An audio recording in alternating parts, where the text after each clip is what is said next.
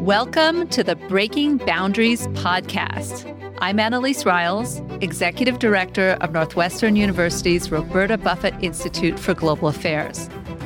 The Northwestern Buffett Institute is dedicated to breaking through traditional silos of expertise, geography, culture, and language to surface novel solutions to pressing global challenges. Today, we're talking about United Nations Sustainable Development Goal number 13, which is climate action. Combating climate change was at the forefront of the historic U.S. Pacific Island Countries Summit, which was recently held in Washington. It resulted in an important new declaration signed by leaders of 14 Pacific Island countries and the United States. And to talk to us about this is today's guest, Stephen McGann, former U.S. Ambassador to Fiji, Nauru, Kiribati, Tonga, and Tuvalu. And he's also the founder of the Stevenson Group, which is a consulting firm focused on strengthening public-private partnerships. Stephen, welcome to the show, and thank you so much for joining us. Annalise, thank you for having me. So take me back to the beginning of your career as a Foreign Service officer, Stephen. What made you decide that you wanted to pursue a career in public service? Well, I think I've always had an interest in international affairs. And when I was an undergraduate student, my professor, mentor, said to me, well, Steve, if you don't know what you want to do, you can always join the Foreign Service, which I always thought was a big reach because you just can't always join the Foreign Service. But it so happened that as I continued in graduate school, the State Department became more and more interesting. And I took the exam, passed it. And the next thing I know, I was being whisked off overseas. Fast forward, you've had such an incredible career across the Pacific, including working in Taiwan, with New Zealand and Australia as well. For our listeners who maybe are not as familiar with the Pacific, can you say a little bit about what is different or special about life in the Pacific and how it's different or special to be a diplomat in that region as opposed to other regions of the world? Well, I think we have to begin with the fact that the United States is a Pacific nation. Our engagement in the Pacific just didn't start with World War II. We had Yankee whalers. People who read Moby Dick don't realize that they're in the Pacific when we have missionaries. We've just had engagement across the region through most of our history. I think what makes the Pacific special, though, is the relationship we have with the people of the Pacific countries. Their predilection to be pro-American is important. Their engagement with us has continued to be friendly, continued to be warming, outgoing. And I think that for us as a nation, we've a lot of times taken that for granted. We've taken for granted that there is essentially a continent called Oceania in between the United States and Asia. And we're a part of that continent. And so when we engage with Pacific peoples, we have to realize that they don't feel divided from us. They feel connected to us because of the ocean. And that's, I think, a difference in approach, a difference in understanding human relationships, and most importantly, a difference in why and how people want to engage. We had planned you coming before we knew that the Biden administration hosting the first ever U.S. Pacific Island Summit with leaders of Pacific Island nations from across the region. There was an important declaration that came out of that on climate change and regional security. Can you tell us a little bit about the context of this, the significance of this summit, and what you think is behind it from a geopolitical point of view? Well, I think as early as 2007, we became aware of the fact that there was going to be greater and greater competition with China in the region. The Chinese were bringing a great deal of resources to bear, particularly on development issues. And in 2007, we actually, in conjunction with the East-West Center, had a meeting of the Pacific Island Conference of Leaders in Washington. It was not a White House meeting. As you can well imagine, our disappointment because we pointed out that 5 presidents had served in the Pacific. Kennedy, Nixon, Ford, Bush, Ronald Reagan made movies about the Pacific. So there was awareness. But I think part of the problem for the U.S. was not that we took the Pacific for granted, but we always thought that the status quo would remain. And didn't understand what the nature of Chinese competition in the region would be. Now, mind you, the Chinese had no idea that the Belt Road Initiative was going to end in Nuku'alofa. All right, that wasn't the point. the point still goes back to the competition for diplomatic recognition with Taiwan. And that was the first, I think, spurring of Chinese interest in the region. Then the Chinese started saying, oh, wait a minute, there are UN votes here. There are other areas that we can build alliances with. And then also we have to move away from the strategic interests of China, the United States, and big regional partners to the very particular human security concerns of the people of the region. And the Chinese were able to address those issues much faster. The meeting that we just recently had in Washington, I think, was a first attempt to understand that U.S. national security concerns have to meet the human security concerns of the people of the region. So that meeting was hopefully a starting point of a new dialogue with Pacific leaders, not a return to business as usual where we, build a few climate change resilient houses and then walk away. I think there has to be a real commitment to the region. Can you tell us a little bit about the climate emergency the Pacific Island countries are facing now and what can be done about that? In the United States, when we talk about climate change, we associate climate change with global warming. We talk about the reduction of a carbon footprint. For Pacific Island countries, they talk about what are the negative impacts of climate change. They're not contributors to global warming. They are, in fact, the victims of global warming. And so when they think about climate change, they see greater weather incidents, more cyclones. Of course, they see sea level rise. And in some islands, it may mean total loss of their populations moving elsewhere. When they think of climate change, they think of what would be the impact on their culture. Will their cultures be able to survive? Where will they go? What will they do? These are the questions that Pacific Island countries are grappling with. They're not really grappling with, we just really have to reduce carbon. We really have to do something about global warming. But it doesn't take much for sea level rise to affect a Pacific Island country. Tarawa, the main island of Kiribati, is only 6 feet above the surface of the Pacific Ocean. Tuvalu is already rapidly sinking. There are fishing villages in Fiji, for example, that have to move further and further inland. So these are real issues these people are grappling with. Yes, they're existential, but they're not abstract. They're very clear. They're very real. And that's what I think the summit in Washington began to address. And I like to say this a lot, that yes, the United States has national security and strategic interests in the region, but the people of the Pacific have human security concerns that are equally as important and in very many ways more viable when it comes to their own existence. Without that viability that they have to maintain themselves as a people, as organized structures of government, then they fail to exist. And that's not existential. Can you say a little bit more about what you mean by human security? You've talked about the fact that the region faces all kinds of other problems as well as economic development and so on. What are some of the aspects of that human security that Pacific Island nations are hoping to get support from the United States and other countries? Well, I think we talk often about economic diversification. That's important. One of my areas that I like to focus a lot on is healthcare infrastructure. But there's more to it. In places like Papua New Guinea, we need to address gender-based violence. Gender-based violence, for instance, in Papua New Guinea is going to be one of the leading causes of ongoing instability. That's a real human security concern.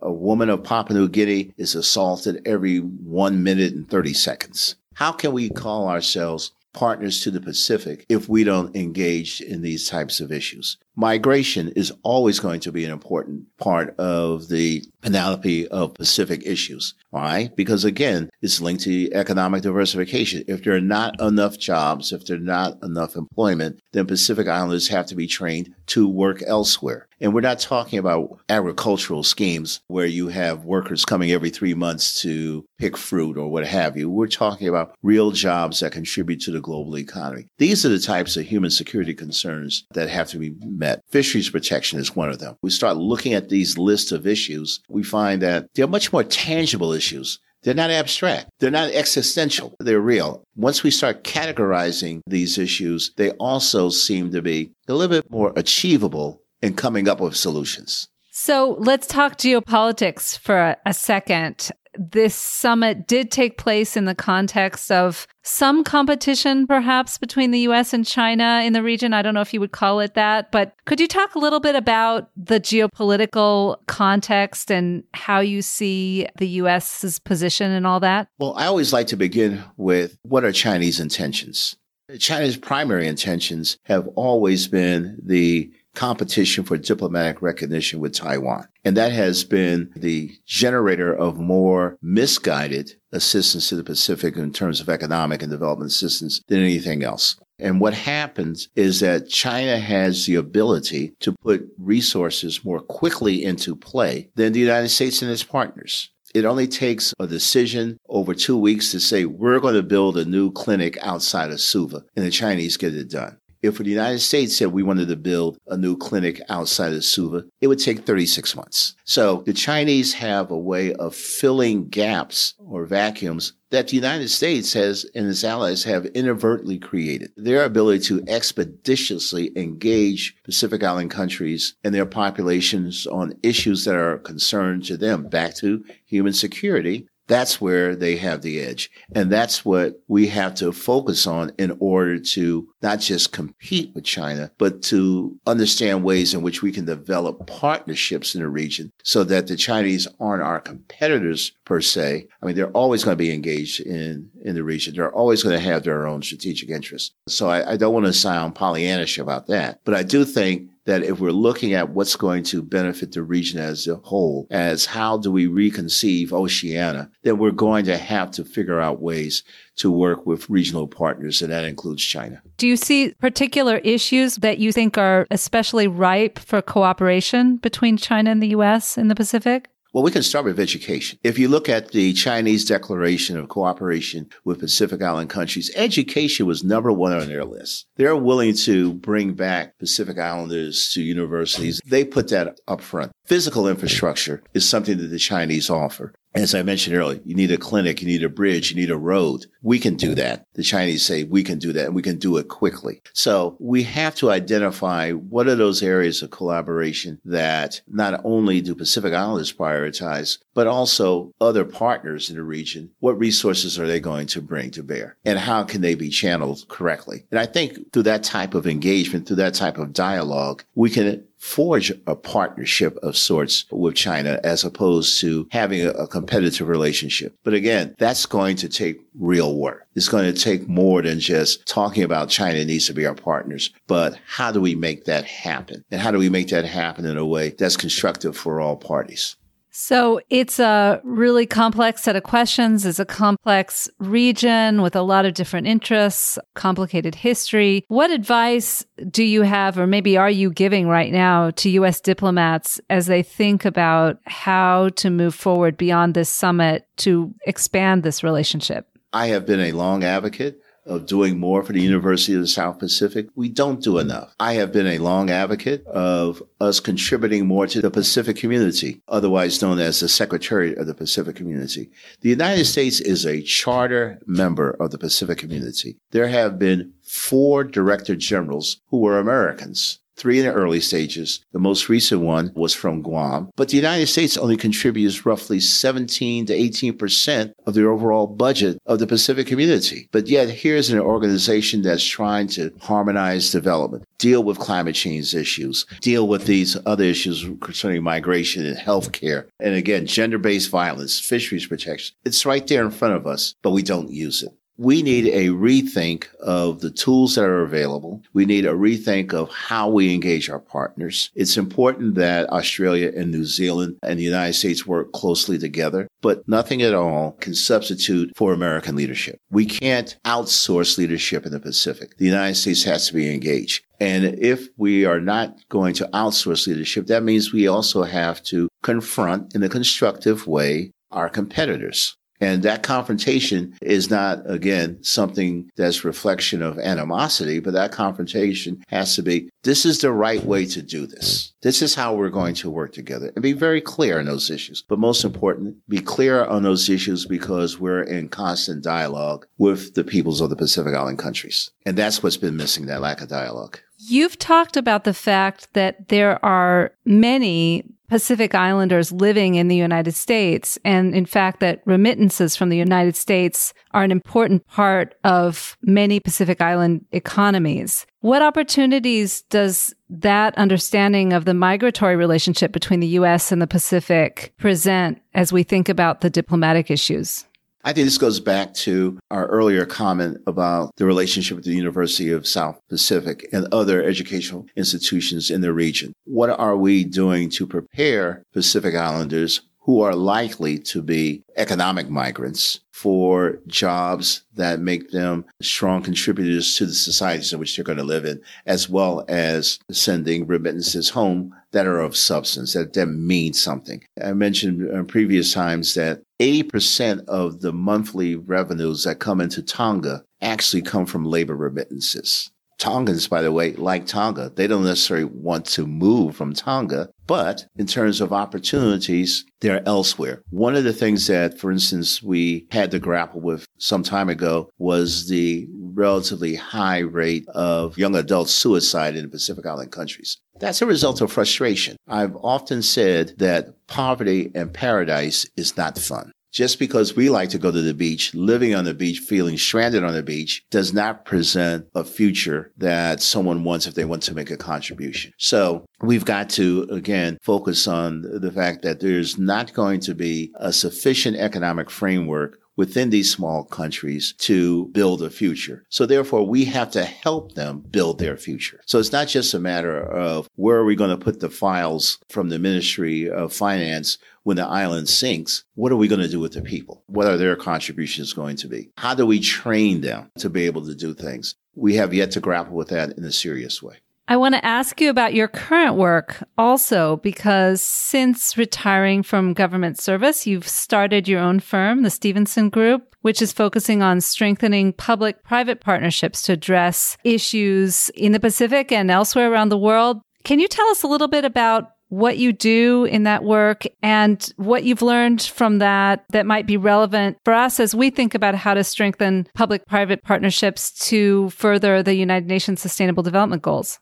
I think much of the work that I focus on in building public-private partnerships actually stems from the time I spent prior to retirement at National Defense University, where I was Deputy Commandant of the Eisenhower School for National Security and Resource Strategy. Now, that's a very long way of saying, how do we bring private sector entities together with government entities to achieve our goals, particularly in a situation where the United States has a horizontal way of doing things as opposed to China, which is very vertical. We have to now look at what is the relationship between security cooperation and development assistance. Who can best achieve those two issues? It's quite clear because of legislative restraints, executive requirements, that the United States is not equipped to move quickly on key issues. And so what we try and do is look for ways in which either working with civilian agencies and or with the U.S. military and the relevant combatant commands to look at how we could bring resources together. And the military calls this contracting, but it's a very simple way of looking at things. The military understands it needs bases and facilities,